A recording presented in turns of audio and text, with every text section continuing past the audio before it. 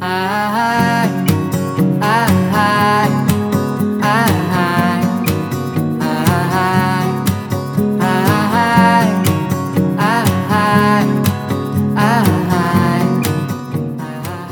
Welcome to episode 23 of What's the Chakkar. My name is Karan Madhok and I'm the editor and co-founder of The Chakkar. TheChakkar.com is an Indian arts review, a celebration of India's artistic creativity, where we publish writing on Indian music, film, literature, theatre, art, sports, and more. We also publish creative work like poetry, fiction, photography, original art, etc. In this episode, I will interview a number of guests on recent trends in music, literature, and film and TV from India and abroad. In conversation today with Shasta Vaishnav, Pratik Santaram, and Anurag Tagat, we will discuss books by Jayant Kaikini and Ernest Klein, review the film Darlings, and listen to music by Parekh and Singh. So strap in and let's go around the chakkar. I want to welcome back Shasta Vaishnav on the What's a Chakkar podcast. Shasta, how are you doing?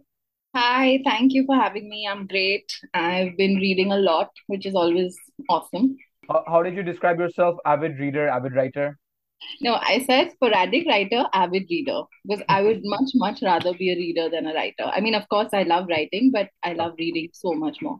What have you been reading this past month? So, yes, this past month I've actually read. So Bombay happens to be one of my favorite themes to read about. I mean, we've discussed Maximum City together and everything like that. You know, This is another book. we even did the Nev March Yes, mystery. yes, we did Yeah, the yeah. March mystery. Correct. This is an entirely different book, but again, theme is Mumbai, and it's No Presents Please by Jayant Kekini, and it's called Mumbai Stories. And this book was recommended to me by a dear friend, and she reads a lot of these translations because she is from Bangalore. I mean, she's Tamilian, so she also likes these South Indian writer. So he's a Kannada poet, actually, a short story writer, columnist, and a playwright, Jayant Kaikini. And this particular book was fascinating because it's been translated from Kannada by Tejaswini Niranjana, and so it's short stories, and it just spans across Mumbai, and it talks about like these forgotten people in the corners of Mumbai. So throughout, I mean, it doesn't cover urban lives as much. It's sort of the middle class and lower middle class, but it really gives this beautiful insight into what is going on in their lives, And the way the stories are is that every story, there's something that happens, to the character that sort of turns the narrative. So it's and the descriptions are just beautiful. Like I wish I could read the original Kannada writing because that in translation itself it's so beautiful. So I remember thinking, so certain stories stand out. So for example, there's one story about a bus driver who he really wants to take leave for Ganpati. Okay, he's a BEST driver, but he's not getting that leave. So he drives the bus out of Bombay, and he drives the bus into his village, into the interiors of Maharashtra. And it's just snippets of like these really entertaining, cool stories. Or like this bachelor guy whose life has just not changed for 30, 30, 40 years, and suddenly he gets a random marriage proposal from some random, friend of a friend, and his whole life changes just with the proposal, not even with the marriage, you know. And there's a lovely story about this young couple who sort of meet in a movie theater. He works in the movie theater, she comes to watch movies, and they decide to elope and leave their horrible lives. But the twist is, of course, I mean, I'm giving it away, but it doesn't matter because when you read this, it's just so beautifully written. The twist is that when they do elope, they don't stay together. They just needed each other to escape their lives, but they don't stay together. So it's just so beautiful, and every aspect of Mumbai is covered. Quite like a Maximum City, but not like it's not Salam Mumbai. It's not Maximum City. It's not like any of these things. It has its own sort of place in Mumbai theme stories because it covers like working in cinemas, the opera house, this whole BEST thing, the local trains, Thane, other parts of Mumbai, which are very like the corners of Mumbai, I would say. And there's so much that's familiar as well, because we see these people every day. We see these people, some of the characters, we see them in our trains, in the buses next to us, they are all around us, and he's managed to capture that essence. And every story is very short, so it's very easy to get through. He's captured things that have happened in Mumbai as well, like the floods, the terrorist attacks, but it's not done in a very forced way that, oh, this is Mumbai story, so I have to write about the floods. Oh, this is the terrorist attack. It's sort of weaved into the whole thing. So, of course, some stories stand out way more than the others. Like, there's a beautiful, beautiful story. My favorite from this is a story called Unframed, which is about a picture frame wala. The guy who frames photographs, and he's got these unclaimed photo frames. Like, sometimes people give pictures to be framed and then they just never come back to take them.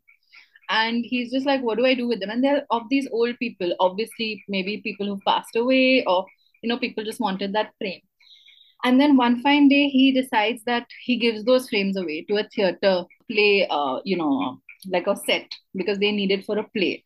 So he finally gets rid of those photos till he meets someone who actually needs photos of old people to keep in his house, to convince to convince his to-be lover's parents that he has parents. This guy's an orphan.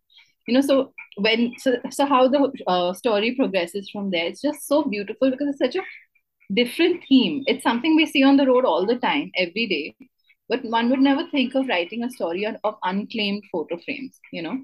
So, yeah, I think this is a book that I really enjoyed.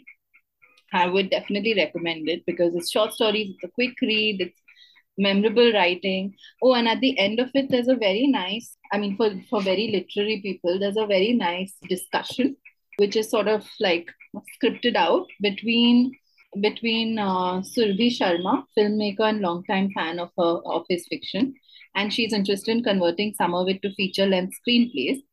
Nisha Susan, who's a journalist and fiction writer in English, Ashwin Kumar, who's a researcher and fiction addict, both Kannada and English, and the translator of this book, Tejaswini Niranjana. So they sort of discuss the book and discuss many of the stories and the themes and what it is and what it is not, which I felt was a good addition to, reading the book. So yeah, that was No Presents Please by Jayant Kekini. Highly recommended. So what's the reference to the title? No presents, please. What's It's the last story in the book, okay? and it's about again this it's about this couple who's decided to get married, and they meet to discuss their wedding invitation, like, and they meet in, like, near the guy's office, and they decide, okay, somebody has given them an album of wedding invitations, and they're looking through them and they're just like, no presents please, all these rich people write all this, like, that in that sense, like it alludes to that story. And then, of course, they start rethinking their own marriage while deciding Mm. their wedding invitation. So there's always something that shifts in the story to shift the narrative of. I can actually remember all the stories, even though I finished reading this about 3 weeks ago. I can still remember so many of them so clearly. And as you were describing the stories, I could totally imagine them being cinematic. Yes. Because there's, well, you'll see on Netflix or on Prime, there's this new fad of like short Indian short movies. So whether it's in Modern Love Mumbai, or whether Yes. it's, I remember that a few years ago, Netflix did these anthologies by different directors about Mumbai stories and stuff like that. Yes. And Mumbai I've Diaries. Yeah. Mumbai Diaries. So this one actually, I mean, as you were speaking, I actually Googled it, and one of his stories has been picked up for I think the story is called Showtime, from this collection, has been picked up for Netflix short as well. Um, Showtime, I think, is possibly the one at the Opera House, if I'm not hmm, mistaken. maybe, I'm not sure. but there's Yeah. so many here which are which sound like, the the story about the couple that meets and movie hall and separates, or the one about Yes. the bus driver. I can totally see this being like him getting his own 10 episode series of these shorts, which, Yes. because these stories are, this is the kind of content that's killing it in India right now. These kind of like short story tales, instead of, these larger overarching, like over dramatic themes. I think. No, I completely agree. I completely agree. Like, and there are a few stories that are set outside of Mumbai, but then ultimately land up in Mumbai or like get out of Mumbai, like the bus that drives out, Or Mm. there's a story about a very, very naughty village boy who's brought to Mumbai to get into a remand home. You know, so there are stories that are set outside as well, but those are more memorable because of their setting. I know, but fabulous, fabulous. Like there are some very disturbing ones. I'll end with the last disturbing story that I read about. This was actually such a good theme because it was about this family who had kept help, like this lady to help them in the house, a cook and a nanny. And she had been with the family for years and years, maybe 30, 40 years, and she gets sick. And the family is a regular lower middle class family. It's not like rich or anything. And she gets sick, and then they have to take care of her. So how they take care of their health and what ultimately happens, it's like and it's called a truck full of chrysanthemums, and it's just beautiful. It's just beautiful. It just stays with you because you realize all the things that can change in one night. You know. So yeah, this book is just. I would definitely say I was very impressed. I knew that it was going to be good, but and I want to read more translations because of this. Because I've read Ghachar Gochar, I've read a couple of other similar like South Indian translations, like writing, but I want to read more because I like this style. So yeah, that's what I want to say about this book. I told you before we started recording, Yes. I like to sort of pick, if you pick an Indian author, I'm going to pick something Yeah. international. And Yeah. So what did you read? What did you read this time, Karan? I went kind of pulp fun fiction. It's this really fun sci-fi story called Ready Player One. I don't know if you've heard about it. Oh, very cool. By who is it by? The author is Ernest Cline, and Okay. this was a 6 or 7 years ago, just a huge bestseller. Mm. For I would say, I guess it is for YA. YA can get started, but it's also for a lot of grown-ups. Mm. It's described as the grown-ups Harry Potter or Willy Wonka meets the Matrix. Like those are some of Oh, the wow. Okay. and Mm. and the, and so Steven Spielberg made a film about this, a film adaptation about it a few years ago. So I actually watched the film a few years ago, and I had this book with me. Finally decided, let's dive all the way in. And really, if you are a geek of video games, Video games. if you are a geek of 1980s American and Japanese pop culture, Mm-hmm. this book packs it all in, and I mean, it's a pretty fun story. So it's based in 2044, Mm-hmm. where between climate change and all sorts of wars, like Earth is terrible. Everyone is living in like abject poverty, but everyone spends their time in this virtual reality world, which is called the Oasis. Everyone just Okay. has keeps the headsets on and they live life through their avatars, which is doesn't seem that far off to me. It seems like with Meta coming now, this book predated Meta, but with Meta coming now, it seems like a lot of people will live their lives this way. And Mm. this like and basically the concept of this book is that the guy who designs the virtual reality world, when he died, he was very obsessed with 1980s pop culture. That was Mm. the decade where he was like a young person and really thrived. So a lot of this virtual reality world is based on his obsessions from the 1980s, even though this is Mm. like 50 years later. And the concept of the book is that when he dies in his final will and testimony, he sets up an Easter eggs, as they're called in video games, which Mm. means like puzzles and games, Clue. Yeah. like Yeah. some kind of quest, like hidden quest. Right. If you can solve this really difficult hidden quest, and you have to do a lot of research about Mm. 1980s, about other video games, about everything that the creator was obsessed with, it's Mm. you're gonna get like his estate, which is worth billions of dollars. So basically, now the world is filled with these these people whose sole job is to search for these Easter eggs and solve this. And so there's like a worldwide race. People in every country in the world are logging into the system to find these hidden, and it's like this massive system. It goes on for like almost infinity, right? Oh, Um, that's why the comparison with Willy Wonka. with Like, Willy Wonka comes in, but yeah. also like the Matrix, because you're living this Yeah. fictitious sort of avatar life, right? So the main character is this like high school kid named Wade Watts. So it's sort of a geeky boy's dream. This book was written for like uh a teenage boy who probably spends too much time on video games, Right. or an older man who's refused to give up on the teenage boy inside him. Yes. Uh, Yes. Fine. But I'll, you won't believe it, Karan. I'm reading something so similar hmm. on an audiobook called Tomorrow and Tomorrow and Tomorrow by Yes, Gabriel. I've heard uh, about that. Yes, yeah. Yeah, by Gabrielle Zevin or what Hmm. what's the author's name? But it's so similar to this. Like it's again like Gabrielle Zevin. Yeah, yeah, that's the author. So similar, the same thing like Japanese and American pop culture, Korean also, Hmm. in the 80s and 90s, and it's about a video game. I will talk about it when I'm done. But it's Great. when you're talking about this, it's so similar. So you Yeah. might want to check it out. Tomorrow and Tomorrow and Tomorrow. It's called. I heard about it. I heard the author being, I think the author was interviewed on the New York Times podcast. That's how I heard about it. And I think that's a bit more literary, right? I think it's this one. I'm not saying it's badly written, but it doesn't have any like Booker aspirations or literature aspirations. This is written Okay. for, yeah. This is more like, I think the author's intention was to write a book that makes you feel like you're playing a video game. So like Right. when you open a book, you are going. It's as if like every time I open a chapter, it's like I've saved the video game, I've logged off, I've done something else, and now I'm continuing the game. Oh, that's Uh, cool though. That's really cool. I mean, that's very interactive and memorable, right? yeah, it's. I mean, it's not interactive, but that's it. That is Yeah. that is the way the narrative goes forward. So it is a lot of fun to read that way, and so he's working on a sequel, Ready Player Two, which I feel will also be like I don't the people did not love the movie because it was so different from the book, and I now that I'm reading the book, I realize it would have been really difficult to make it into a film because it's just so specific and there's so many details. It's just, it almost feels like the author himself was just a little child who can't wait to let all of his obsessions out on page. So, Right. so I did enjoy that part.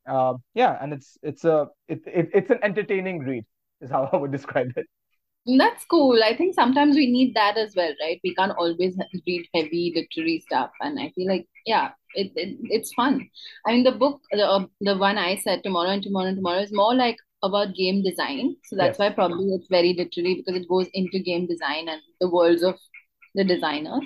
But it's again very interesting, and especially for people like us who actually know what they're talking about because we have grown up playing those games like Commander Keen and Mario and all of that, So cool. Well, well, and especially the worlds of game design and literature and creative writing are not that far off from each other. Different. Yeah, yeah. Um, like I have friends who actually like they're friends of mine in the States, and they're a couple, and the husband is a game design, a professor of game design, and the wife is a professor of writing. And so they are, and they actually find a lot more in common because game design requires creative thought and storytelling in a way that creative writing also requires, right? Yeah, So, yeah. so I'm not surprised that these two worlds are meshing, and tomorrow and tomorrow and tomorrow might actually be like a precursor to a lot more stories like that, of this coming Game. generation. No, I agree. And it's funny that you say that because there's a game in Tomorrow and Tomorrow and Tomorrow that is about literature. It's called Emily Blaster and it's about blasting out poems like Emily Blunt. Wow. Yeah, it's That's hilarious. crazy. Yeah. So there's a lot of overlapping of, but That's hilarious. that's interesting. That's really interesting. I almost wish I had finished that so we had a video game theme going on this episode. we'll, But we'll we'll find another time for that. Shasta, thank you so much. So you read No Presents Please by Jayant Kakini, Giant Kaikini. Yeah, No um, Presents Please by Giant Kaikini. Yeah. and I'm reading Ready Player One by Ernest Cline. Thank you so Yes. much, Shasta, and I'll catch Thank you in a you. month. Pratik Santram joins us, and Pratik and I are going to talk about a recent-ish Netflix film called Darlings, directed by Jasmeet K. Reen. क्या कर रही हो ये सब ए बच्ची हाथ खोल साली नहीं तो जान से जाएगी किधर जा रेली अरे आगे कुआं पीछे खाई किस्मत ने वाट लगाई दारू छुड़वाने की दवा बोली थी ना आप? चूहे मारने की दवा खाने में डाल दे जिंदगी भर दारू नहीं पिएगा करूं हलाल बिछा के जाल बचेगा I just wanted to talk a little bit about the plot. It's Alia Bhatt, Shefali Shah, and Vijay Verma. They're the three main characters. Incredible cast. All three have great potential. Alia Bhatt is Badru, and she's married to Vijay Verma, who's Hamza, and they sort of have a seems like in the beginning a love marriage, but then soon the crevices and cracks are revealed, and we realize that he's an abusive husband. Shefali Shah Shamshu is Badru's mother. She's basically the one voice of reason in Badru's life, where she's trying to get her to, leave her husband behind, commit all sorts of acts of revenge on her husband. And the movie is sort of about a woman and her mother who are kind of driven to breaking point by this man, and how they finally retaliate. Now that's like a very vague plot of summary of the movie, because it's kind of promoting itself as a black comedy, because even the theatrical trailers were all about ye comedy thodi si dark hai. I remember seeing that in the trailer. So it's kind of like selling itself from that angle. Would you agree it's fair to call this film a black comedy, Pratik? But yes, I think it's fair to call it a black comedy again, and that's one of the reasons why I actually liked it, because it spoke about a very serious subject. It's based around a very serious subject, which a lot of people experience, unfortunately. But at the same time, it could keep that comedy without making fun of the subject. And I know that's not the reason to like a movie, or that's not what makes a movie great. I understand that part, but I liked that part. I mean, that is one of the reasons why I think for me it works as an audience member. It worked because it at no point did you think that it was first of all, I don't think it was being preachy with the subject. At the second time, it wasn't making fun of the subject, or it wasn't getting those cheap laughs on the subject that it's based on. The term black comedy is fine. The comedy doesn't always land. The genre it's part of the genre, yes, for sure. It is a tough balance, what the movie is asking for itself, and because the movie is asking that of itself, we as an audience have the responsibility to then expect it, right? And the balance is to make a somewhat light-hearted movie about domestic violence, which is just a strange sentence to say, right? Because like, how can domestic violence be light-hearted? Again, this is what I'm saying. This is what the film is attempting. Darlings is attempting to do this. Hamza, which is played by Vijay Verma, who I thought he was excellent. He really had this. I feel he was the one character, in my opinion, the only character in this film who was able to balance. I won't say the comedic side, but able to balance the abject terror that sometimes he would convey from the way just his movement, just the way his eyes moved, and then just like the switch to turn the charm on, or turn things completely casual again, because I think a lot of us have seen certain households which are able to keep that exterior balance of charming and happy, where you have a man who's gregarious, who's outgoing, who is able to really like connive his way into getting his way. Hamza is one of these characters who is really difficult for his, like, as an audience, we dislike him almost from the second time we see him. The very first scene we don't know yet. From the second scene we see him, the audience is already switched off of this character. Yeah. Now the question that abused women are often asked is that why did they choose to stay? Why did they always choose to stay with their abusers? Sometimes the answer is for family, for children. Now, for the majority of this movie, there are no children. So for this film, they had to come up with a reasonable answer to that question. Why did she choose to stay? And I felt that they kind of got that right. In what I mean to say is the complication of it's not that easy. Even if the man is a monster, it's not as easy for Alia Bhatt's character, Badru, to leave a monster. Yeah, and also like one thing I like, and I'm glad you brought up like the Vijay Verma thing, because two things. First of all, of his portrayal is he showed a very different alcoholic than we've ever seen on screen. This is an alcoholic who doesn't fall down, who doesn't stumble, who doesn't slur. And there are people like that. And I think that kind of alcoholic has not been shown. A guy who has 2 shots of whiskey early in the morning and goes for work and is able to sustain himself and takes a couple of swigs during his lunch break as well. And I think that portrayal, I think I don't think I've ever seen like an alcoholic in most cinemas like that, So that was a great kind of character portrayal, I would say, there. And also the fact that he's a monster, yes, but he's not your typical monster, because had it been any other film dealing with this, you would have also shown the man to be cheating on his wife. You would have also shown the man to be just a violent person all around, just a bad guy. And he's not. I mean, yes, he is a bad guy, obviously, because we have that, we can see what happens inside the house and what happens within the family. In public, people like him to a certain degree. He's okay. He's a normal person. Like so. I think that character portrayal was really good, and also this is why that movie kind of connected with me on some level, was because we unfortunately know households like that. So yeah, you're right in saying that most of the time it's for the kids, or it's for log kya kahenge, and this movie doesn't have that. I mean, it's not really for the kids, but it's more for, because for different reasons, but because she genuinely loves him, and he genuinely loves her as well, at a very messed up level. But he genuinely loves her as well. I like the complication. The realism in that aspect. Vijay Varma's the character, the relationship between the husband and the wife was done quite well. Yeah. I agree with you. I'm glad they didn't simplify the idea. Like they do love each other, and it's not an easy thing as, oh, the wife loves him, so Yeah. she can't leave him, and he doesn't love her, so he hits her. It's Yeah. both of them have different degrees of love and hate towards each other at Yeah. different times, and he is obviously heavily emasculated at work. He drinks a Yeah. lot, and he takes it out on her. So it's these things that, like, these things aren't said out loud, but they show in the film, which I did appreciate. I had some issues with the film. I'll talk about the comedy part later. Once again, coming back to the main characters, the three main characters, Badru, Hamza, and Shamshu. We are shown so early the monstrosity of Hamza, and we as the audience are automatically against him from basically, the first 10 minutes of the film. We know Yeah. he's the villain. We know who the good is. We know who the bad is. And for a lot of the film, it's a predictable thing of when will Badru realize that when will Badru see him the way we see?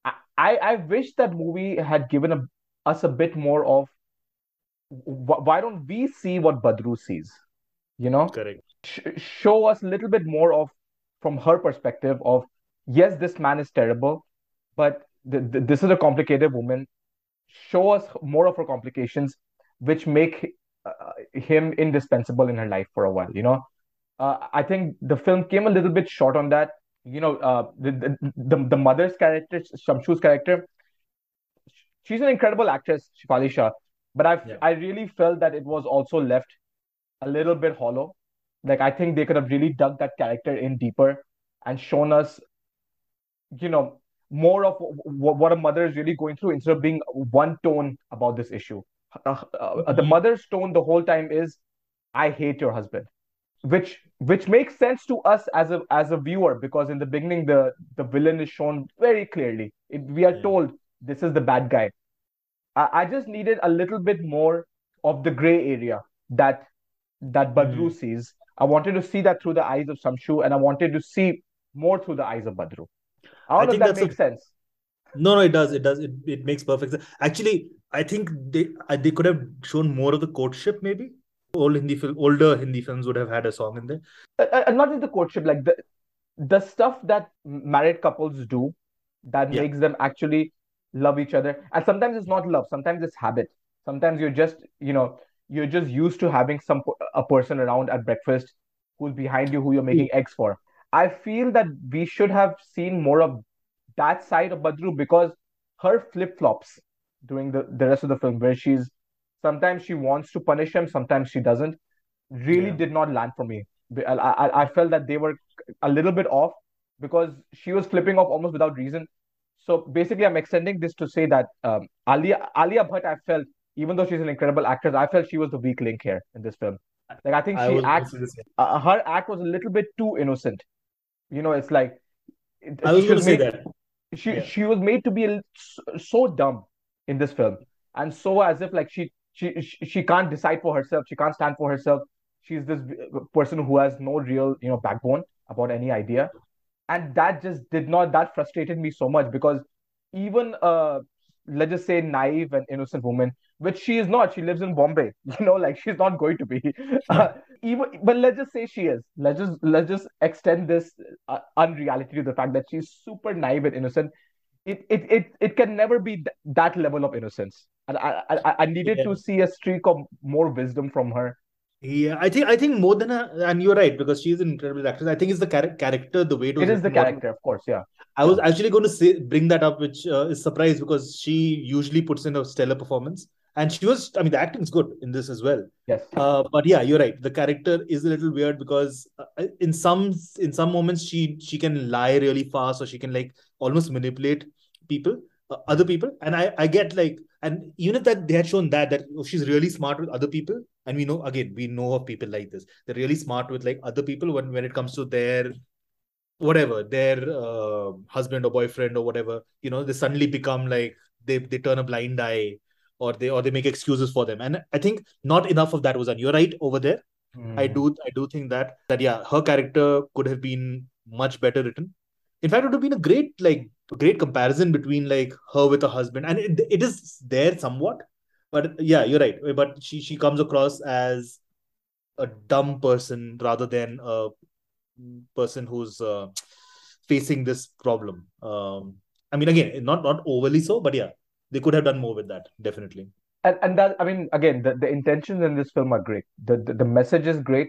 I really felt that somewhere in the script, the writing to me fell short in this film. Yes, we know that a lot of women are stuck in these like really terrible situations, and the society is patriarchal, but that doesn't mean the woman herself is innocent. And but I mean innocent, I don't mean innocent and guilty in the criminal sense, but I mean innocent in the sense of like that she's not shown to have the complexity of thought that her husband has. Her husband is able to keep so many thoughts in his head. I was really disappointed by the tone of this film. Mm, mm, It was trying to go for this, what I said earlier, the attempt at black comedy. Tonally, it just felt way off. We were going from, you know, just one scene where there's menacing music. He's got her by her throat. She's really worried. Within 5 to 10 seconds, it's like everyone's happy and chirping again, and the musical cues. See, like this is where I felt that this film kind of had ambition to be both. It had ambition to be this deep thinking independent film, but also this movie for the masses, which is mm. the kind of films that Amir Khan used to do well, I think, back in the day.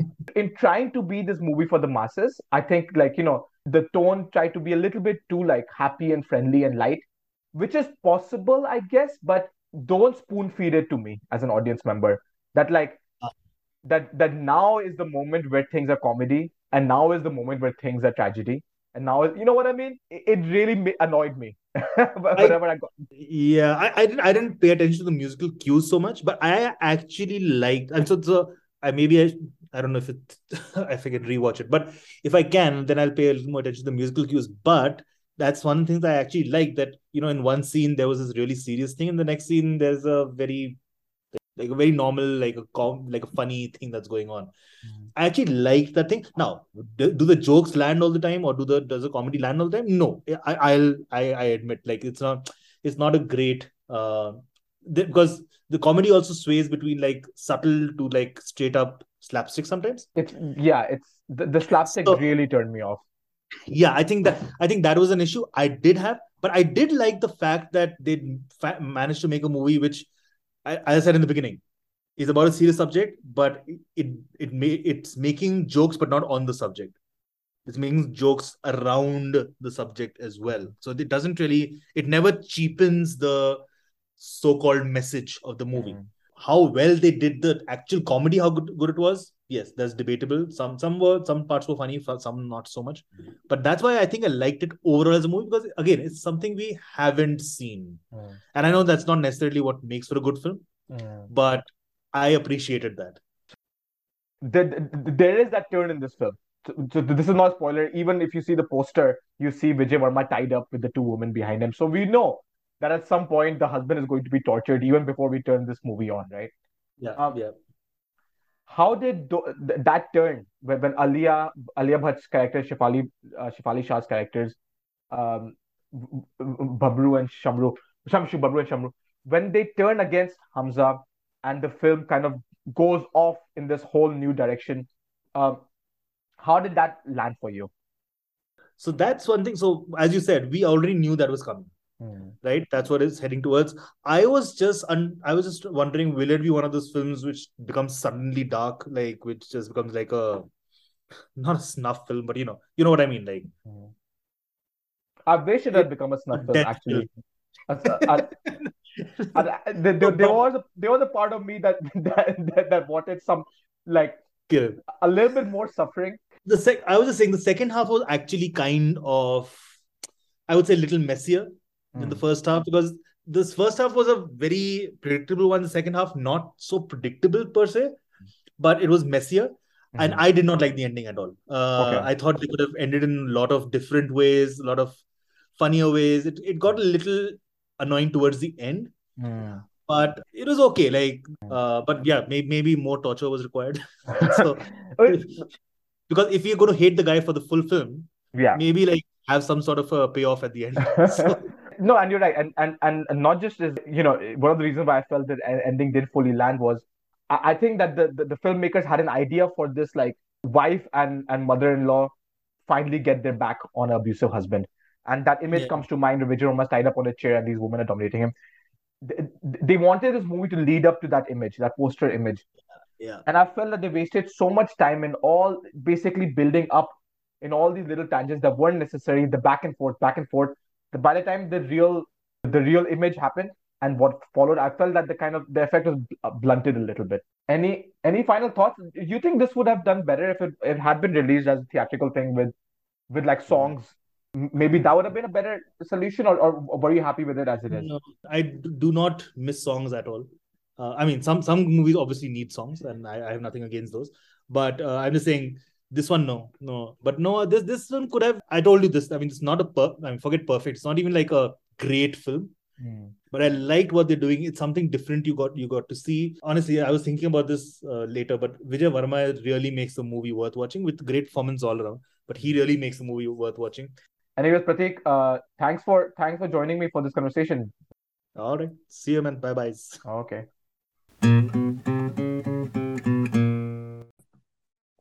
Welcome back to Anurag Tagat. We're back to the What's the Chakra podcast. Anurag, how are you doing? Hey, Karan. Yeah, I'm doing well. How are you doing? I'm doing well too. And you're in Bangalore and summer's over. Where is this season now in the life cycle of Indian music releases? Are we getting towards event season again? Are we gonna start seeing bigger like festivals and stuff now? Oh, absolutely. I think there were some promoters who were even lining up like indoor festivals or just big ticket events indoor during Hmm. this monsoon period.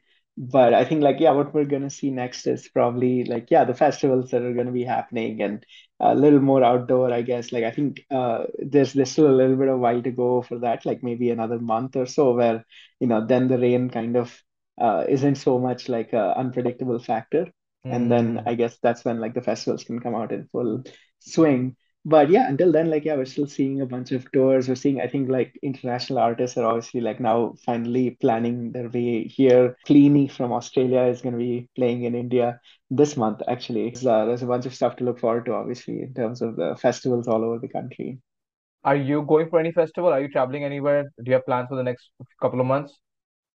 As of now, I do want to go to Independence Rock in Mumbai. That's in November. So, it's got that whole rock, Indian rock sort of lineup just across the board, across eras, if I may say so. It's such an So that iconic looks event, right? I mean, that's exactly, been and around for decades. exactly, and them coming back like after more than a decade is definitely a big thing for at least people who followed it back then. We don't know like how much of it will help build like a new audience and things like that. But at the same time, they have their legacy. So it's good to Hmm. see that that's being carried forward in some Hmm. way. And yeah, I'll probably be going to that. And much after made sure that I will be going to Lollapalooza in Yeah. Bombay in January. So that's a long way away, but definitely looking forward to that as well. I think that's going to be one of those that has like a massive lineup from what we're hearing.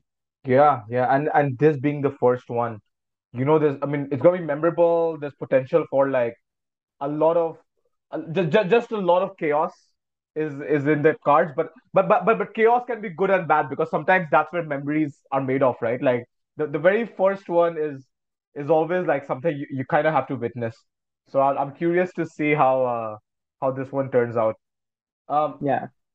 Anurag, I want to talk about the artist we chose for our song of the month. One of sort of contemporary India's best known pop groups, Parekh and Singh.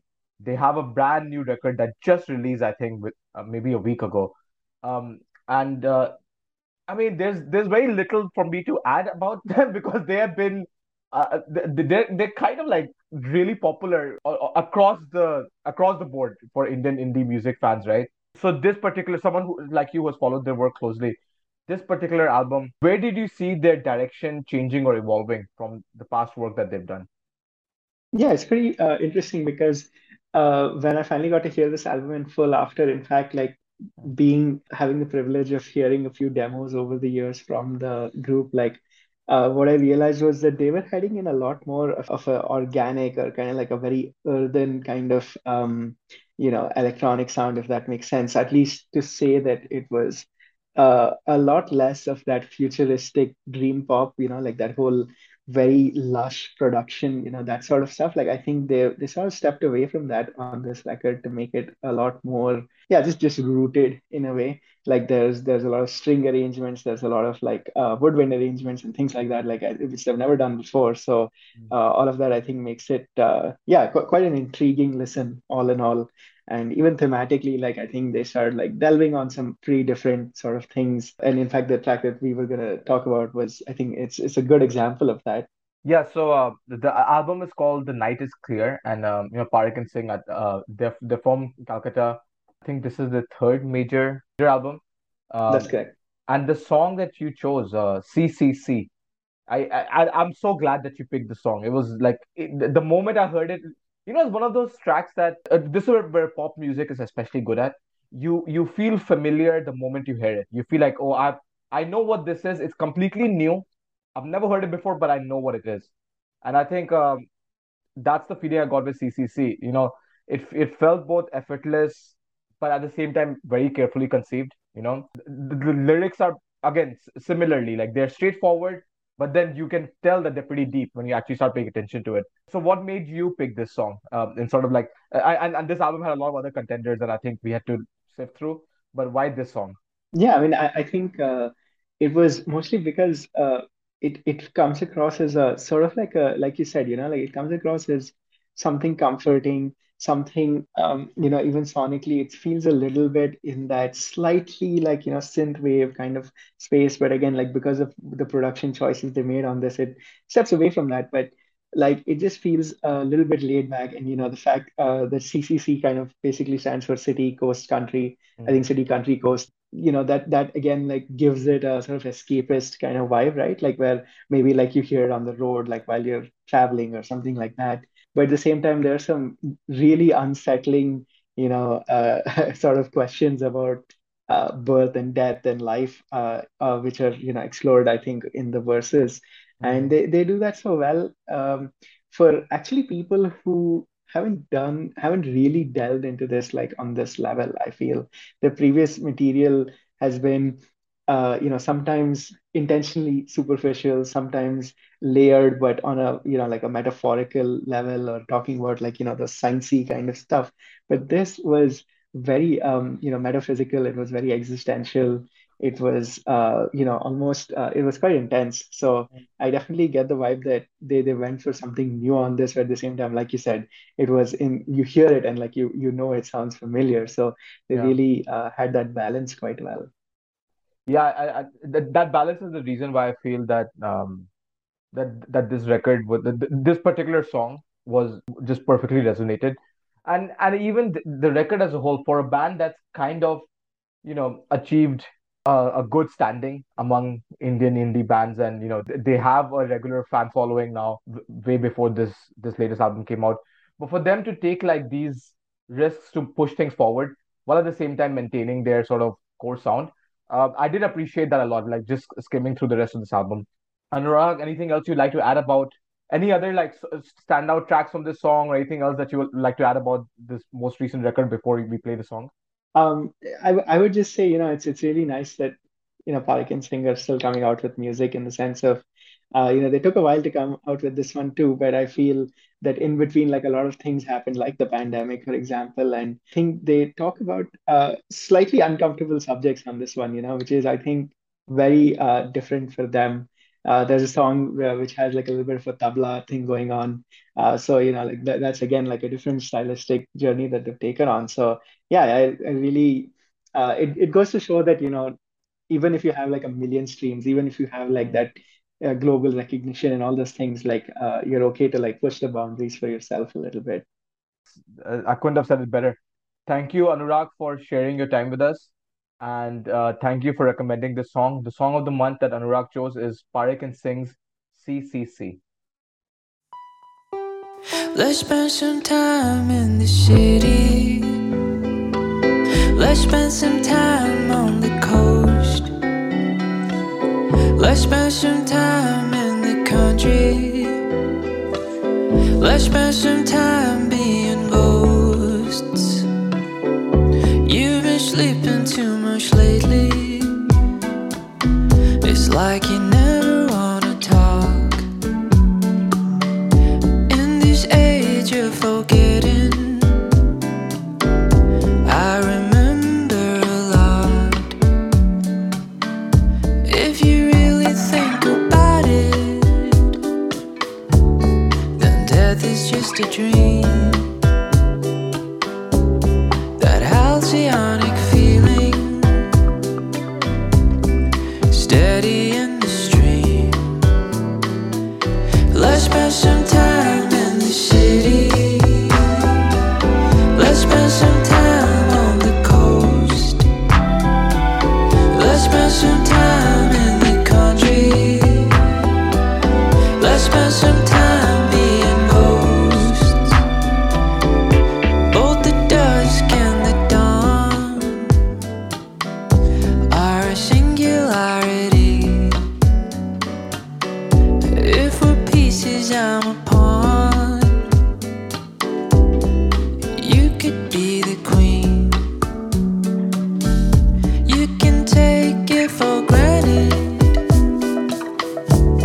Our lives will never end. It's just our human bodies that like to pretend. Let's spend some time in the city. Let's spend some time on the coast. Let's spend some time in the country. Let's spend some time in the country. Let's spend some time being ghosts. Let's spend some time in the city. Let's spend some time on the coast. Let's spend some time in the country. Let's spend some time being ghosts.